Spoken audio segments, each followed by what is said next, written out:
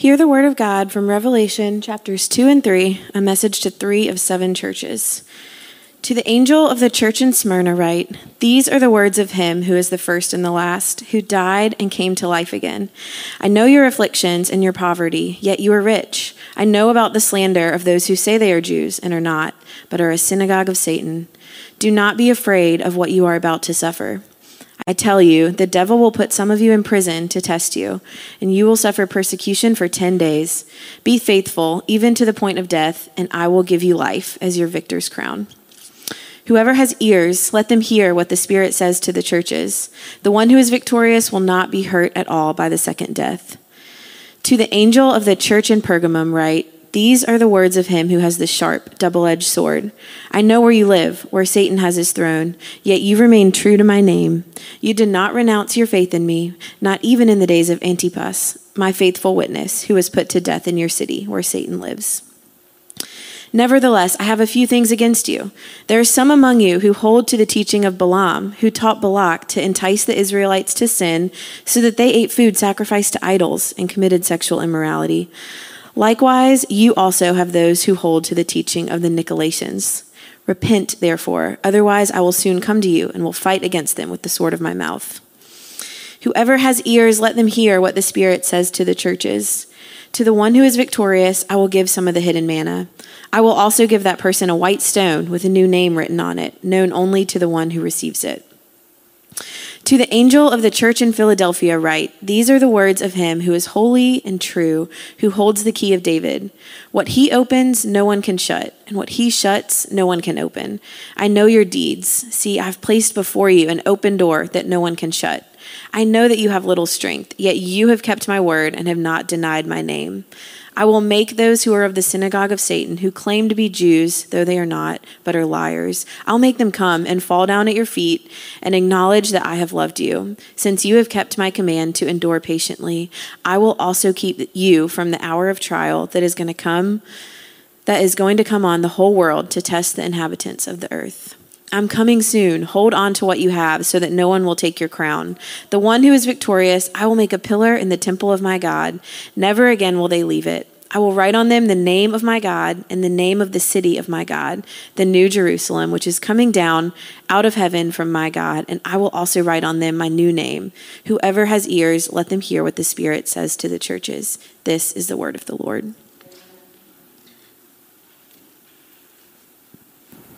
Yay, more Book of Revelation. So good morning, church family.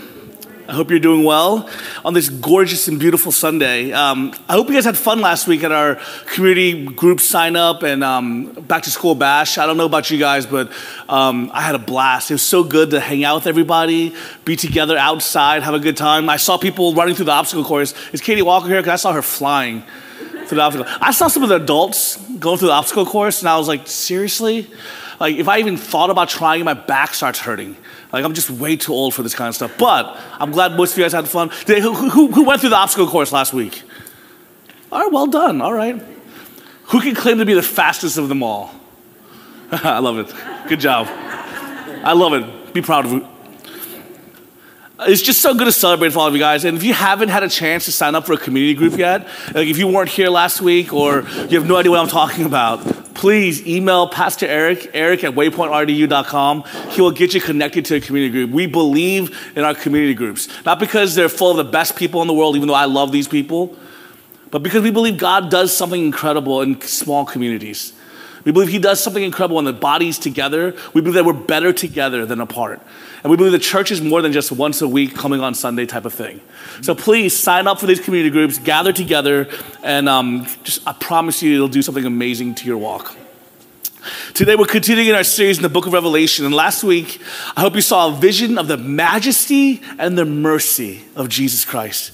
That's what I hope you saw last week. You saw his majesty, how incredible he is, how big he is, how powerful he is. But in the midst of that majesty, I would love that you saw the mercy of Jesus. This week we're looking to the letters that were sent to the 7 churches found in chapters 2 and 3. This is actually going to be a 2-part sermon, with the next part happening 2 weeks from today. So the first part of this 2-part sermon is today. Next week, because it's our missions conference, we're going to actually jump a little bit to Revelation 4 and 5 and have kind of a more of a missional direction in our sermon, and then coming back to chapters 2 and 3 and finishing up our second part of our sermon to the churches, or letters to the churches. So it's kind of a 2-parter, if that makes sense. Today's the first part. So let's look at the churches that Jesus is addressing in John's writing. Revelation's 7 churches were among a number of early Christian communities in Asia Minor. These particular 7 churches may have been chosen to receive this message because geographically, the churches were located along an established trade route that brought together the most populous and influential parts of the province. Once the message was given to the churches in these prominent cities, the message would spread to the Christian communities in the rest of the province. And also the number 7 is intentional here, just like the 7 lampstands. It's meant to convey the whole of God's people. So this message is also meant for all the churches during that time and on. So here are the churches, and here what they're historically known for. There's a map I'm going to put on the screen. And that circle area is kind of, if you zoom in, that's the area we're talking about. And the map on the left is where actually those churches are. So it's actually a circular route that you would go on to visit all the churches. Does that make sense? Do you see that over there? Ephesus is the first church. It's the gateway to Asia Minor. It was located at a major harbor on the Aegean Sea and housed one of the 7 wonders of the world, the Temple of Artemis. The church was founded by Paul there, and one of the most prominent churches in all of Asia Minor. Ephesians, if you guys want to think about Ephesus, Ephesians. The next one is Smyrna, the home of Homer and the Temple of Athena. It is a beautiful, bustling seaport.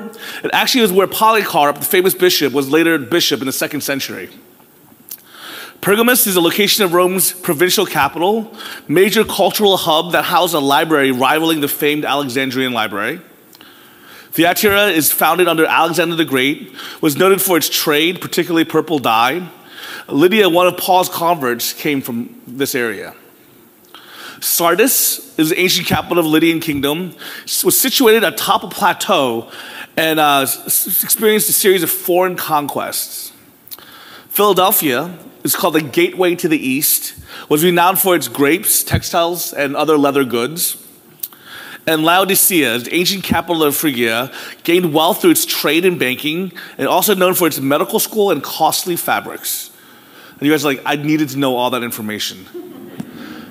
Let me tell you why, and I'm just going to be real with you. There's a reason why. Because the book of Revelation is confusing to understand at best, right? But here's why. Because there's so much in the book of Revelation. The writer of the book, John, has brought in so much of what he knew relationally with the churches that he ministered to, brought in with historically what was happening and what those churches historically had about it. You'll see as we talk about it that there's a church who was conquered and destroyed, or that was destroyed and rebuilt recently. And it talks about how Jesus came to death and life, and they tied that together. There's beautiful, the writer is writing with knowledge of the people, then he's writing with knowledge of the city itself. Right? Are you with me so far? And then they're writing with so much of the Old Testament involved. Almost everything in the book of Revelation is referring back to the Old Testament. You guys remember last week I said there's 1 to 2 references to the Old Testament out of every single verse in the book of Revelation. Not literally, like some verses have like 10, but I'm saying if you average it out.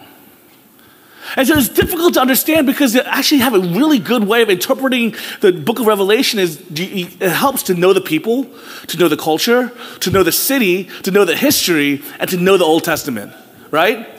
And not that many people have the opportunity to be like, well, I'm the expert on the city of Philadelphia. Not many people can say, I know all about Asia Minor. Most of us could be here like, where is Asia Minor? Right? Is China? Korea? I don't know. I don't know where Asia Minor is. You have no clue. But so what I'm hoping to do for you is that I give you a little bit of background information. It shows you almost a little bit of the hermeneutical method. How do we read and interpret well together? Does that make sense? My goal is not just to say, hey, I'm going to share this information. You should just believe it. I want to empower you to also know how to read and also know how to interpret yourself. You guys with me on this? That's kind of a side note. I just want to go that into you. All right, so as we look at the addresses to the 7 churches, they take on a similar pattern. And this is another methodology in reading and interpreting scripture, noticing patterns. Right? If you were a literature major, if you read books, that was one of the things. If you did high school, think of your high school English class, right? And you're thinking, oh, let's read To Kill a Mockingbird. What are some patterns? What are some motifs? What are some themes? These are all things that you also need to do when you read the scripture as well. Okay, you're like, oh man, I hated English class. I'm sorry. First of all, it starts off with a greeting to the angel of the church in. Then it goes to a title of the risen Christ, usually taken from an image seen in chapter 1. Right? It's usually taken to the title of it, and it says, from, Jesus who is the first and the last. And that's usually an image taken from chapter 1 of the big, beautiful vision of Jesus. Actually, in our staff meeting this past Wednesday, Megan noted that the way Jesus was introduced often had something to do with combating the issue the church was facing. She felt like there was a tie or correlation of the way Jesus is introduced in such a manner actually helped fight against the issue or the warning that the people in that church were struggling with. The next is the I know section. I know your deeds. I know what's going on. That is a criticism of the church, except for the case of Smyrna and Philadelphia. Then there's a warning, an exhortation, and then a promise. And this is the kind of the structure of all 7 of these letters. Now, there's a little bit of difference here and there, just in the sense of there's no criticism for the case of Smyrna and Philadelphia. And the case of Philadelphia and Laodicea, the warning and exhortation are just kind of flipped. But either way, this is a general pattern of how the letters were written to these 7 churches. Now, as we dive into this, I want to split up our time into a 2-parter, and I'm going to divide it up into positive churches and negative churches, because we don't have time to go through all 7 of them. So today we read 3 of them, and as a matter of fact, I'm going to make a kind of a leadership call right now and only do 2 of the churches, of the positive churches. I'm not going to do all 3. It's just for a matter of sake of time. But I did this in a way because I want us to focus on the positive churches first. Right? And most people typically focus on the negative, then they finish with the positive. But I want to focus on the positive first, and there's a few reasons for that. Number one, I'm one of those guys that words affect me. I'm a words of affirmation kind of guy. So if someone says something nice to me, I'm like, yay, I'm happy. Thank you, I appreciate that. If my wife says, oh, you look good today, buddy, and I'm like, yeah, that's right. Or I'm also one of those guys that somebody says, something bad about me, I'm like, oh. It gets sad. Right? I just words have power, and positive words really. So I'm one of those guys if you need to criticize somebody, I'd say 2 positive things first. Then you're so good at this and you're awesome at that, but you need to work on this. That's kind of the way I am. So I wanted us to start with the positive first. But I also want to say this. I feel like the church at large has been taking some hits. Some of them self-inflicted. Some of them definitely self-inflicted. The church has struggled. We've made so many mistake after mistake after mistake. But I feel like it's taking so many hits, and I wanted us to start positive about the church first, because I want us a little bit to rave about the bride of Christ a little. Is it okay? I just want us to be like, the bride of Christ is beautiful. It's flawed. There are some issues, but it is gorgeous, and it has changed history, and it has affected the world. I know we've struggled. I know we have our struggles, but man, I wanted to focus on the positive a little bit first. Is that okay? Are we cool with that? Yeah. Amen. Thank you. So let's talk about the letter to Smyrna first, okay? If you were to take a jaunt from Ephesus to Smyrna, you would cover a distance of about 35 miles to the north, entering Smyrna by what was called the Ephesian Gate.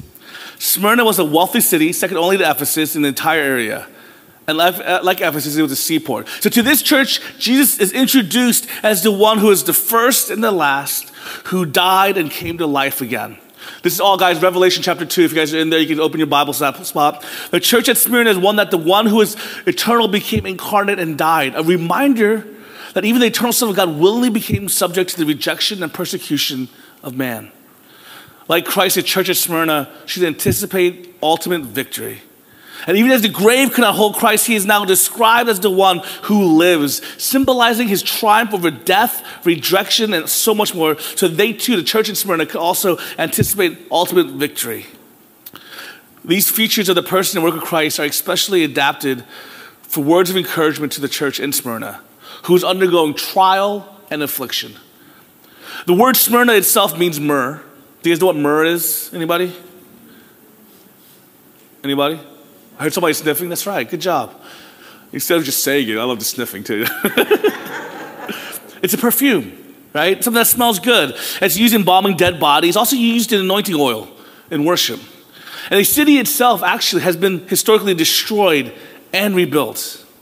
And I love this connection that like Christ who died, he came to life again. This city was also dead and came to life again. And they're making that connection. They're also saying, I know your afflictions and your poverty, yet you are rich. And I love how Jesus starts these letters with this beautiful phrase I spoke about last week. He knows. He knows these churches intimately. He walks amongst the lampstands. Remember we said that last week? He walks amongst the lampstands. He walks amongst them. He knows this church intimately. Guys, can I just tell you this? He walks amongst us. He knows Waypoint intimately. He knows us. He walks amongst us. And to the church in Smyrna, he says, I know your afflictions and your poverty. What is this, afflictions and poverty? The word for poverty here used is more like abject poverty. Not just poor, but destitute. And now it may be possible that the believers were all really poor people, but most scholars believe that their poverty came from persecution. So these are believers who were persecuted, and not just by the Romans, but by the Jews as well. And so in this persecution, they lost everything and became poor. They became destitute. You see, Jews were exempt from worshiping the Roman Empire because they were recognized as an ancient monotheistic religion. So when the Jewish nations were conquered, they were like, okay, we can accept as a Roman empire. They're like, well, we have all these other religions and all these people under our rule. And so we accept if their religion has been long-standing, they can still worship their religion. They don't have to worship Caesar as God like everybody else does. And so in the beginning, Christianity was considered a Jewish sect and fell under this exemption as well. But after Nero, however, the authorities began to see Christianity as a separate religion, and then Jews started reporting the Christians to the authorities. So under this type of persecution and poverty, that's what they're facing. That's what most of these churches are facing. They're facing persecution. That's why John was exiled. He was facing persecution. And it's under this persecution, under this poverty, where all their goods, all their stuff was stripped away from them, that the Jews actually betrayed them and said, they're not with us. Don't count them with us. They're not a sect of us. Go take all their money away. They were under this poverty. Jesus uses intentional language. He calls them rich. What made them rich? I could say, it makes sense in that language. Be like, okay, I know you're poor, but you got a lot of other things. Or you're poor, but it's like Sharon was making fun of my singing voice today.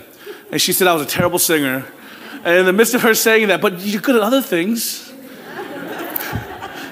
I'm like, oh, okay.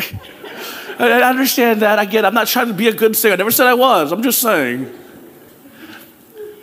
It's one of those situations where when you're not good at something, when you call somebody, oh, you're poor, you don't give them you don't contradict what they are.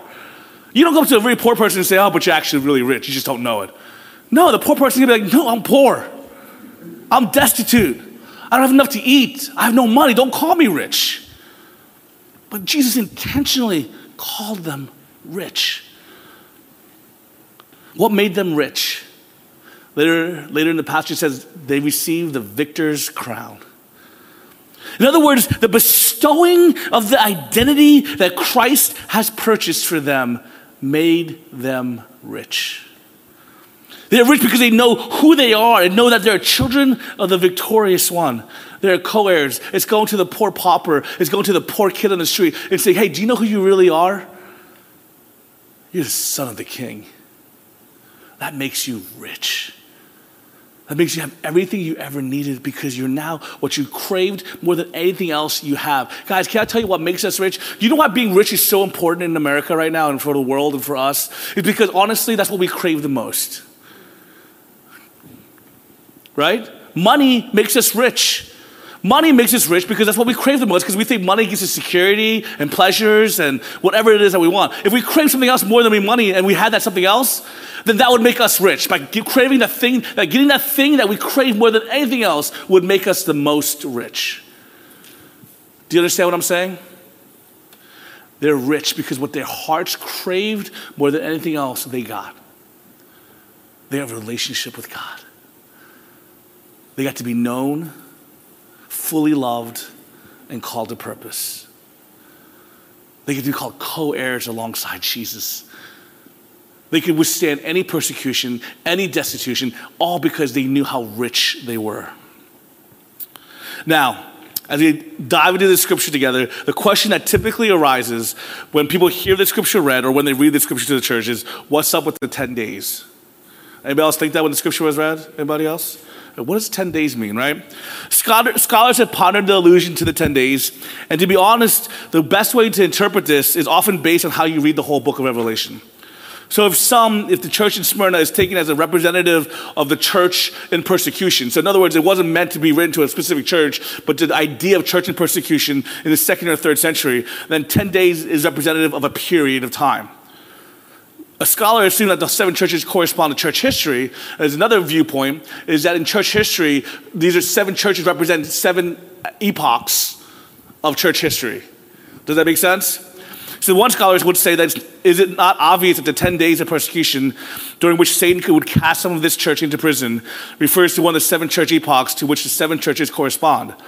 Then the 10 days of persecution must refer to the 10 persecutions of secular history during which great numbers of Christians were imprisoned and slain. Over these martyrs, the second death will have no power. In other words, looking at historical time from here past 2,000 years, they're dividing it up into multiple times of persecution, times of kind of church growth, and they're saying that 10 days must equate to 10 large times or periods of great persecution that happened in the church. Does that make sense? They're expounding it upon historical timeline. That's one interpretation. Some have found the 10 specific periods of persecution in these centuries. Walter Scott quotes White itemizing 10 pagan persecutions as followed. The first under Nero in 54, the second under Domitian in 81, the third under Trajan in 98, fourth under Hadrian in 117, fifth under Septimius Severus in 193, sixth under Maximin in 235, seventh under Decius 249, eighth under Valerian 254, ninth under Aurelian 270, and the 10th under Diocletian in 284. So there are others who said in this 300-year period, there are these 10 persecutions of these Roman empires, and that's what it means in the first, second century, or first, second, and third centuries. Some have applied the 10 days to the 10 years of persecution under Diocletian. But most commentators take the reference to 10 days as a symbolic representation of a specific period of time. Walter Scott writes this, for instance. The expression 10 days signifies a limited period, a brief time inconsistent with the lengthened period of pagan persecutions covering 250 years. The following reference to 10 days will confirm the meaning of the term as implying a brief and limited time. Just these other references. Alfred states the expression is probably used to signify a short and limited time. And what they're saying is 10 days is not a literal time. It's used to signify an amount of time that just would occur without a set date or completion number to it. Does that make sense? So if you were to use, say, the term like 40 days, or these other numbers that have historical reference to the Old Testament, you might have gotten a little bit better. 10 days has historical reference. In other words, its historical completion is not a days of completion, it's a set, limited time. If you would have used the days 40 days, that would have meant something a little bit more different and a little more significant in regards to length of time. But the 10 days meant for a short while you may suffer. Does that make sense? And these other passages in the Old Testament affirm that interpretation. So, it's clear in any case, whichever way you define it, the church of Smyrna could expect further persecution, including imprisonment for some of their number. But the call is still clear. We're to not be afraid because the shortness of this tribulation and suffering is just not comparable to what we have in Jesus. Can I tell you something, guys? I'll just be real with you guys. I'm willing to endure short amounts of pain for good reward. For example, right? I'm willing to be like, oh, I'll take a shot if the doctor tells me to take a shot, because even though that pain of the shot is extreme and I don't like it, I will do it because it'll save me the pain of other things in the future, right? I'm willing to endure. I'm willing to lift something heavy, that I don't want to do and cause pain to my muscles for the reward of being able to work out or do better physically, whatever it may be. Right? Here's the deal. I think most of us are willing to endure something. If I said to you, hey, can I pinch you for like $1? You might be like, no, it's $1. right? Per pain, not equivalent, right? Not worth it. But if I say, can I pinch you for $10,000? You'd be like, sure, here's my arm, right? You gotta do it in comparison to the thing that you get versus the amount of pain and the shortness of the pain, right? If I said you're gonna suffer in pain for 100 years, there's a difference between like, ooh, that's tough. But if I say you're gonna suffer in pain for 10 seconds, you're like, okay, I can handle that, depending on the reward. My people can hear me very well. Number one, the reward is vast and infinite and better than anything you could ever imagine. It's so good. To taste and see that the Lord is good, to know your identity as a beloved child, to know that God is with you, not against you, to feel loved and to have purpose and to be known, it's so good. But let me also tell you this, the pain will be short in comparison. What it is that you suffer for his name, what it is that you endure in persecution, in comparison, it will be short. So will you look at it and weigh the cost? Amen? I'm actually going to skip Pergamum today. I'll switch it over and I'll kind of punt that. That's a good one to kind of punt over next week because it also has good and bad in it. So I'm just going to stick with the good churches. So Philadelphia. The message to the church in Philadelphia is in some respects one of the most interesting of all the messages. Here's a church which was faithful to Christ and the Word of God. The city of Philadelphia is itself known in modern times as Alisahar. It is located in Lydia, some 28 miles southeast of Sardis, and it was named after the king of Pergamus, Attalus Philadelphus, who built the city. The city of Philadelphia had a long history and several times was completely destroyed by earthquakes. The most recent rebuilding was in 17 AD. The land area of Philadelphia was rich in agricultural value, but had noticeable tokens of previous volcanic action. Grapes were one of the principal crops, and keeping with this, Dionysus was one of the chief objects of pagan worship, who was the Greek god of wine. The message addressed to the church in Philadelphia has the unusual characteristic of being entirely a word of praise, similar to that of Smyrna, but in sharp contrast to the one that comes after, Laodicea. These are the words of him who is holy and true, who holds the keys of David. This address starts off by identifying Christ as the one who is holy and true. And I love that, holy and true. He's affirming this is who he is. This is the Jesus, the God that we worship. He's holy and true. But then it says this awesome phrase, holding the keys of David. What is he referring to? Holding the keys of David. In Revelation 1, he's declared to have the keys of hell and death. He holds the keys of hell and death. But I think the allusion seems to be coming from Isaiah chapter 22, where speaking of Eliakim, the son of Hilkiah, it's recorded saying this, the key of the house of David will lay upon his shoulder. So he shall open and none shall shut, and he shall shut and none shall open. Eliakim had the key to all the treasures of the king, and when he opened the door, it was open, and when he closed the door, it was closed. Christ was the great antitype of Eliakim, has the key to the riches of the kingdom. To the church of Philadelphia, surrounded by heathendom and wickedness, Christ gives the assurance that he has the power to open and keep open the door to the kingdom. Do you guys hear what this is saying? This is a bold proclamation. And what Jesus is saying is that I am the holy one, I am the true one, and I hold the keys to the kingdom. And what is saying is that, like in Isaiah, this guy had the keys to the kingdom and he was able to open the treasury. He says, the fullness of the treasury, the fullness of the kingdom of God, the fullness of dwelling in the kingdom of God, I have the power to keep open for you. Jesus is the way to the kingdom and the power to keep the kingdom open. Right? I love that, by the way. That's one of those hyperlinks that we talk about, where you just click on the link and it takes you right back to Isaiah. Then it says, I know your deeds. See, I've placed before you an open door that no one can shut. I know that you have little strength, yet you have kept my word and not denied my name. Jesus says to the church, as the other churches, I know you. I know that you have little strength and you have kept my word, not denied my name. What an awesome statement. Like, can I be honest with you guys? I love this letter a little bit more, mainly because I was born in Philadelphia. So I feel a little bit of a connection to Philly. So to me, this feels like Philly. You know, like I know it's not Philadelphia, because that would probably do, I'm not trying to trash that city or anything, but you know what I'm saying? Like, it's not that Philadelphia. But I kind of love it. I don't know why. I just feel this connection to it, this correlation to it, because I feel like in many ways, if you compare New York, Philadelphia kind of feels like compared to New York and these other cities, like the little guy. I know it's not a little city, but I just kind of feel like it's the smaller guy. the not successful guy, compared to Philly and New York and all these other big cities. Philly just kind of looks a little, the sports teams aren't doing as well. You know what I'm saying? They're not that terrible, but compared to like these other major cities, it just doesn't feel like it competes as well. In my mind, Philly's like Rocky, right? You guys know, where's Rocky from, anybody? Philadelphia, right? The smaller, kind of a little less athletic, a little weaker guy, but has the heart. And I almost feel like this church is like that. They stood fast during tribulation and persecution. They did it not out of strength, not out of wealth, not out of might. Instead, in weakness, they showed what true strength and might is.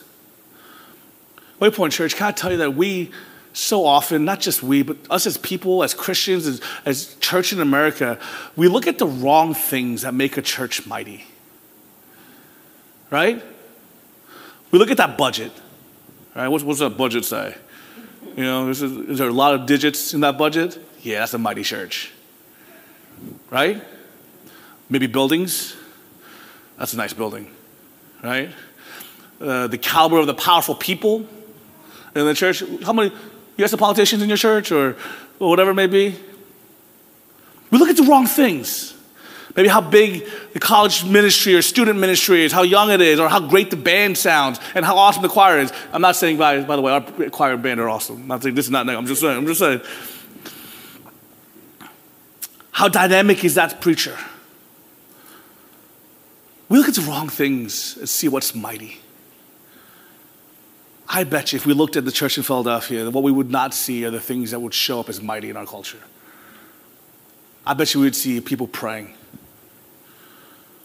I bet you we would see people in utter need. People who are persecuted but still overflowed with joy. People who cared about each other. People who actually would listen and say, I don't have much, but what I have is yours. People who would want to know who the other one is. People who would be willing to die and sacrifice themselves for each other. Guys, why is our definition of mighty so wrong? Where did it go wrong? This is mighty. The question that jumps out at me at most people when they read this is this passage that says, chapter 3, verse 10, where it says, since you have kept my command to endure patiently, I'll also keep you from the hour of trial that's going to come on the whole world to test the inhabitants of the earth. Is that confusing to anybody else? Or is it like, huh? Yes? Or are you like, oh yeah, rapture? I'm just kidding. No? Nobody? I was just wondering. I was just curious. I just wanted to know. There are many people who are confused by this passage. There are some who swear it means that they'll forego facing tribulation because there's a rapture coming, and they'll forego it because the rapture and then tribulation will come, and tribulation force, the book will happen, or the movie. A useful key to understanding can be found in looking at what the purpose of what they're being kept from was. Right? What were they being kept from? Trials, to test the inhabitants of the earth. And a verse that comes to my mind is one also in John's letter to the churches, where actually later on, Jesus talks about lukewarm believers and says, by gold tried in the fire. Peter also uses this concept of gold tried in the fire in regard to the trial of our faith in 1 Peter 1. In other words, a trial or a testing serves wonderful purpose in making us into pure gold. It isn't always promised in the same manner every time, but it serves a purpose. Dr. Benson states, I don't think it's unreasonable to conclude the promise of Revelation 3:10 has to do with faithfulness in the life of a believer, causing God to keep them from a process of refining they don't need to experience. Read the verse again. It says, an hour of. And I think this verse speaks the same wisdom to our generation as it did to theirs. You try gold to purify it. This verse is not talking about God's wrath, but a work of purification. God does not chasten his children, but not necessarily, God does chasten his children, but not unnecessarily times God keeps us from trials and tribulations. There are times he allows him to try us or even chastise us. And there are times he allows suffering for his glory, such as persecution or even martyrdom. We need to have a heart to trust him in whatever tribulations God allows to come our way. 1 Peter 4:19 says, so then, those who suffer according to God's will should commit themselves to their faithful Creator and continue to do good. And what this is saying, all that commentary basically is saying is, yes, there are times where God uses trials before us, and he may give us trials to purify us and to refine us, but he also may not give us trials at the time. And I want you to understand that isn't that just one of those obvious things that we can see in our Christian life, isn't it? It's hard to understand, but we can see it every day. We can look at our own lives and be like, okay, I'm going through some ridiculously tough trials right now, right? What does that mean? Does that mean that I struggle more and God has more refining to do, but that person next to me who's not going through those trials has a lot less refining to do? No, it doesn't mean that. But does it mean also then that if I'm not going through trials, that means like, I must be pretty good? Guys, what it means is that God will different purposes and different times of sanctifying behavior at your times, at different times and different situations in your life. And we don't know when that's going to be. And so at times that he'll say, hey, right now, you're not going to go through that trial. Right now is not the time for you to go through that difficult thing. But then there will be that time when you do. And in either case, can you say, God, your will be done. It is good. Does that make sense? I know it's such a hard thing to hear because you're like, you want an answer. You want an answer right now. God, why did you give me that disease? Why did you make it so hard? Why did you take that person away from me? Why is my life so difficult? Why did I lose my job? And you're like, okay, you can say, oh God, you're sanctifying me. You're giving a trial. Okay, I'm being made more like my image. But God, that person doesn't have to go through this right now. Why doesn't that person have to go through this? And so you compare yourself, and what this passage, I want you to hear this, is sometimes he gives you trials, sometimes he doesn't, but either way, that moment, whatever's happening in that is meant for you. And he will use either trials to refine you or a cooling period to temper you. Either way, God is working and moving in you. Will you trust in the one who is forging? Does that make sense?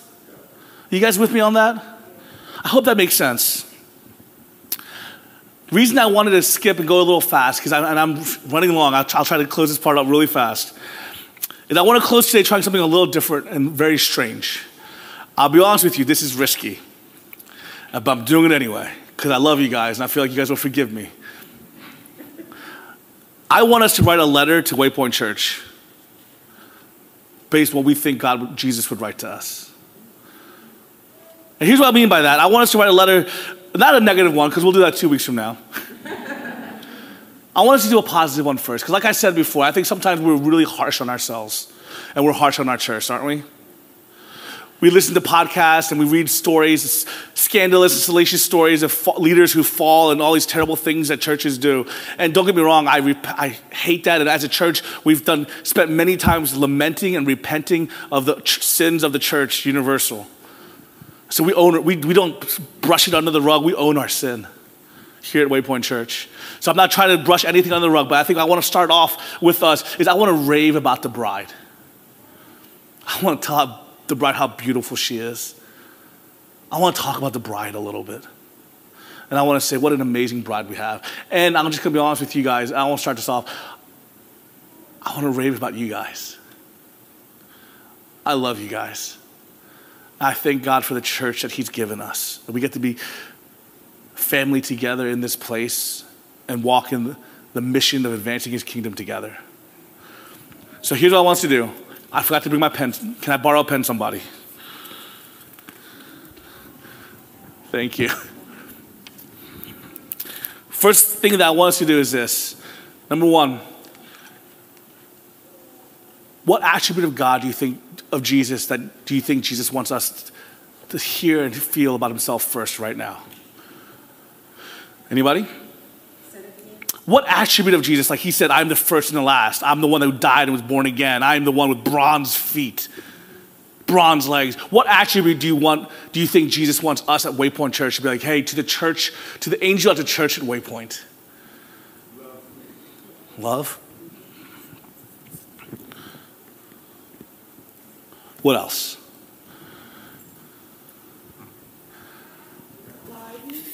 Say it again, Matt. Refuge.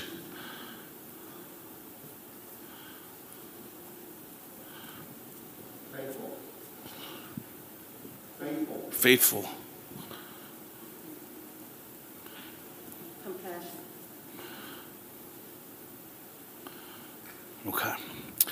Now, as he walks amongst us, as he sees us, when he says, I know this about you.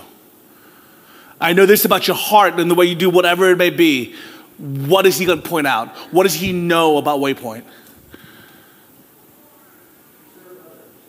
Serve others.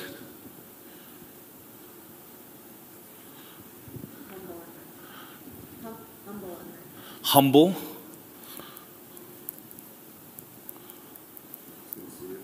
Sincere.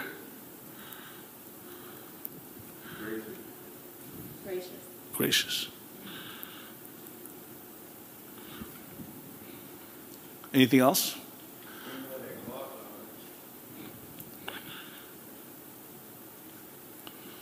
Okay.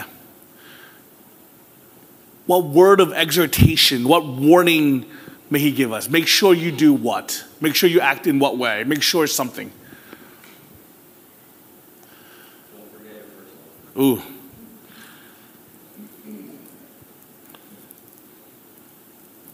Okay. What else? Louder.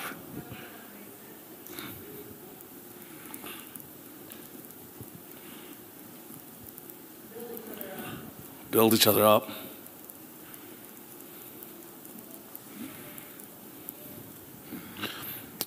Now, a promise of blessing, specifically anything that you might have heard in Scripture, a promise of blessing from Scripture. How about he will be with us?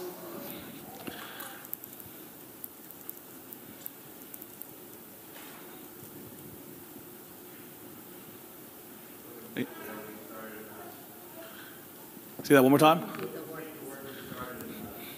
Good.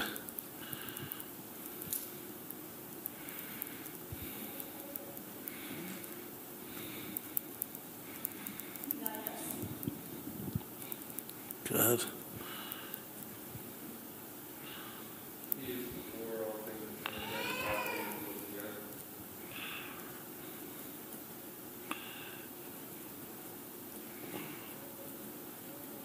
Okay. Waypoint Church, will you hear this? Will you hear this word? To the angel at the church of Waypoint, these are the words of Jesus, our King. I am love. I am your refuge. I am the faithful one who is compassionate over all of you. I know your heart. I know your heart to serve others, to be humble. You're sincere and you're genuine. You're gracious. And you have a heart to hear and to serve. Waypoint, make sure you don't forget your first love. Make sure that you do not get complacent and lazy, but pursue righteousness. Build each other up. You are one in me. Build each other up. And know that I will be with you.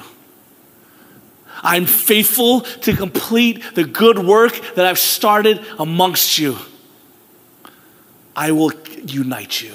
My Spirit will create unity in you. And I am before all things, and I hold all things together. And it is by my might you will advance. Amen. Let's pray. Heavenly Father, we thank you so much for these letters to the churches. Letters that you written and provided so many years ago that still speak to us today. God, thank you that in the letters that we know that we are known. God, we are known that you walk amongst us. Even, here's what's crazy, even amongst the churches that were doing terrible things, you still know them and you walk amongst them and you call them to you. So in the midst of struggle, in the midst of bad things, you know us and you love us and you pursue us. But God, in the midst of raving about your bride, God, we love your bride. God, we love the church universal, the bride that you've redeemed and you've called to yourself, that you're perfecting and you're presenting is incredibly beautiful. But we also love the church local. God, we thank you for the word you have for Waypoint. May we receive it. God, may we grow in it. And may we hold fast to you, our first love. In Jesus' name we pray. Amen.